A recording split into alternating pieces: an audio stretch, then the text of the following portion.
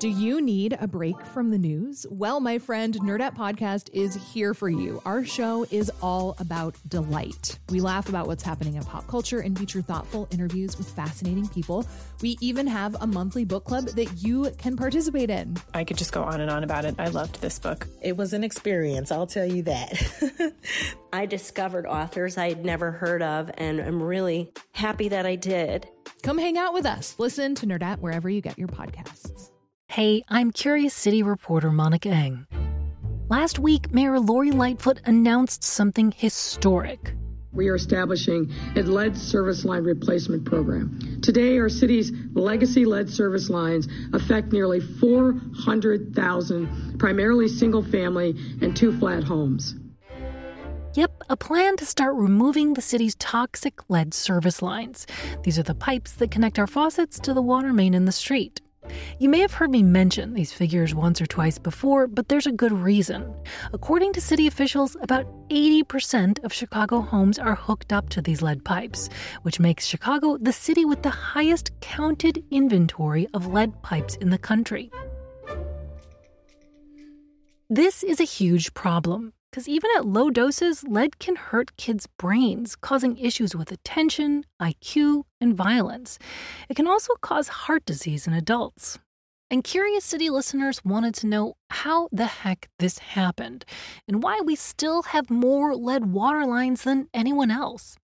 I answered this 2 years ago, and with recent news, I figured it was a good time to go back to it for some context, but also to tell you what the mayor's plan might mean for you. To start, I had to go back to the mid-1800s, when Chicago was doing what most American cities were doing, using a lot of this wonder material called lead. When we built our cities, we put it into everything. That's Columbia University public health professor David Rosner. We put it into our walls, we put it into our plumbing, we put it into our fixtures, we put it into our sewage systems.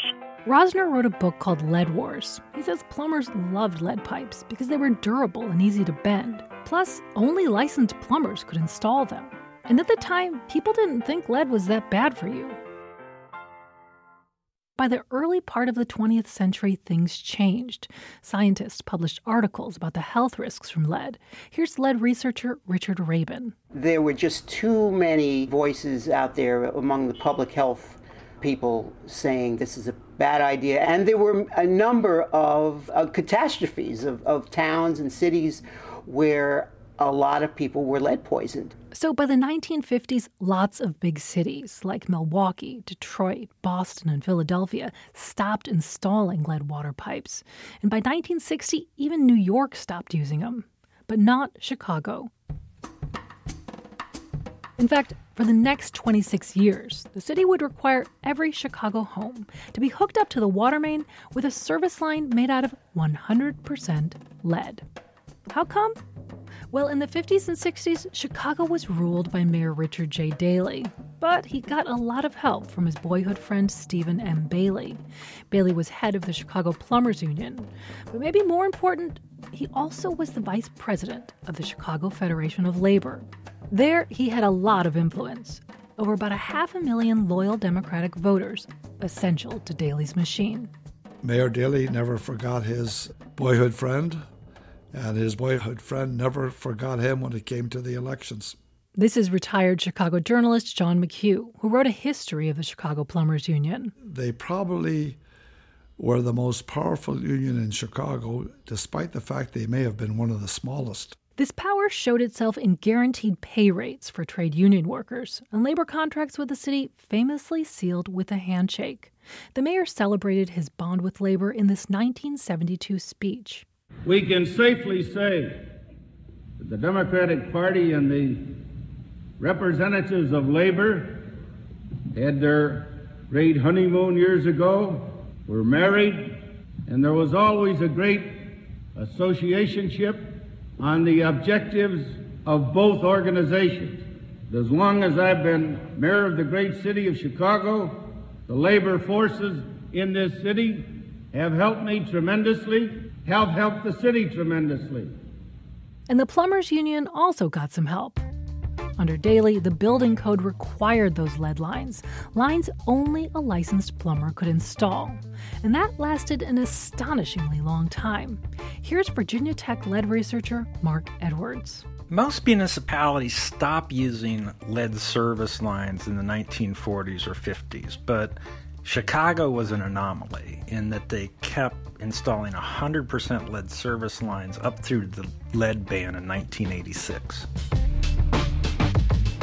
This longevity is a testament to the clout of the Plumbers Union, which held on to its power for decades after Mayor Richard J. Daley died. In fact, in the mid-'80s, Mayor Harold Washington tried to ban lead pipes in favor of plastic pipes, but the Plumbers Union and their allies stopped him. Obviously, it was in their best financial interest to stay with lead pipes and soldering because it takes a skilled plumber. That's retired Tribune environmental reporter Casey Bucrow, who covered the issue at the time. But he notes that not even Chicago's Plumbers Union, who wouldn't talk to me for this story, could stop a federal ban on lead pipes that passed later in 1986. By that time, though, the damage was done. Chicago had amassed hundreds of thousands of lead lines under mayors Richard J. Daley, Michael Bilandic, Jane Byrne, and Harold Washington. But their successor, Richard M. Daley, wasn't much better. In 1994, Consumer Reports magazine called Chicago's water the most lead-contaminated of all the cities it tested. Daley's water department brushed it off, saying it passed the tests required by the federal lead and copper rule. But the Environmental Protection Agency and scientists like Mark Edwards agree that rule misses the real lead content in Chicago's water. Meeting the very weak lead and copper rule, it should not comfort anybody. But it did comfort a long line of Chicago mayors who used these weak standards to keep ignoring the problem. That is, until now. It is way past time for us as a city to address this issue, which is why we are taking these necessary first steps today. That's Mayor Lori Lightfoot, and the first part of her plan to address the lead problem has 3 parts. First, to give low-income residents with high lead the chance to apply for free pipe replacements. Second, next year the city will waive some permit fees for people who want to pay to replace their lines. And third, the city will try a one-block pilot program to finally do what health advocates have been pushing for years. That's replace the lead lines at the same time the city's digging up the streets to put in new water mains. This is expected to give the city a better idea of how much the multi-decade process is going to cost. Right now, they're thinking around $8.5 billion, with a B, dollars. So what can you do while you wait for the plan to kick in? 1, get a filter certified to reduce lead. We have a link to a list of them at wbez.org/CuriousCity. 2, call 311 to get a free test kit. 3, the city says to flush your water for 5 minutes before consuming even a drop every morning. If you're worried about wasting water, use those 5 minutes to wash the dishes or take a shower. The mayor has admitted that most of the money for this program, well, it still doesn't exist. But at least she's willing to start, which no other Chicago mayor has ever done. It felt great. It felt great to see that. And, God bless the mayor for that, for having the courage to do that. That's retired water expert for the U.S. Environmental Protection Agency, Miguel Del Toro.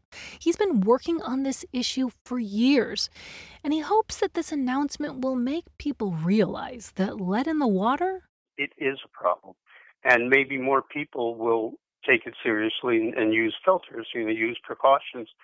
Whereas before, people saying, oh, well, this is not an issue, don't worry about lead in water. People don't protect themselves.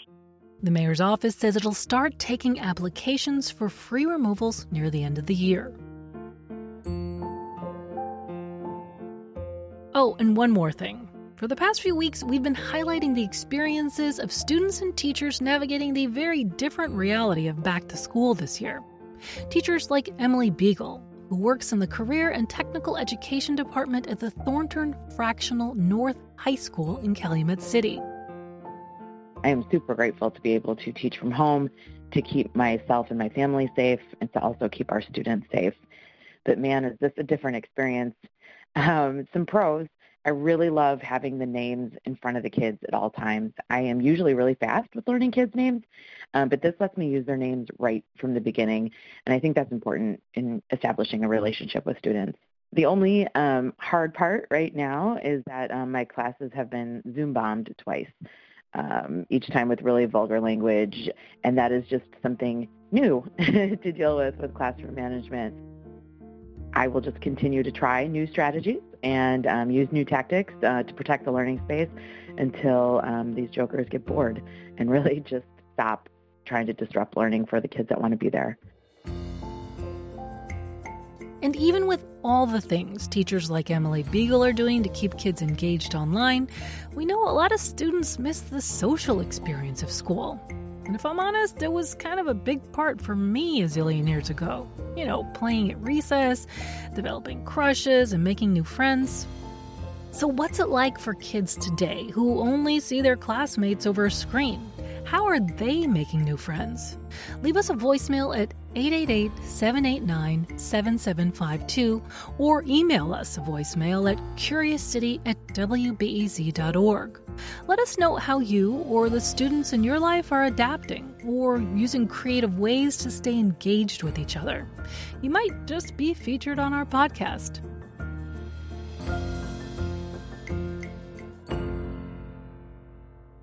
Curious City is supported by the Conant Family Foundation. I'm Monica Eng.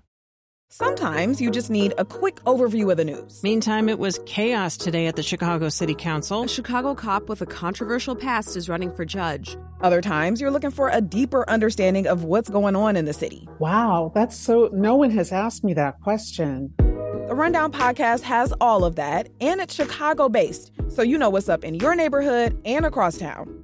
Listen to The Rundown wherever you get your podcasts or at wbez.org/rundown.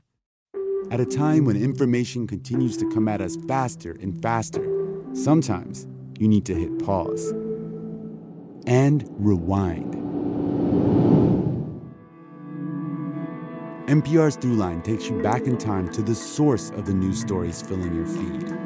Find NPR's Throughline wherever you get your podcasts.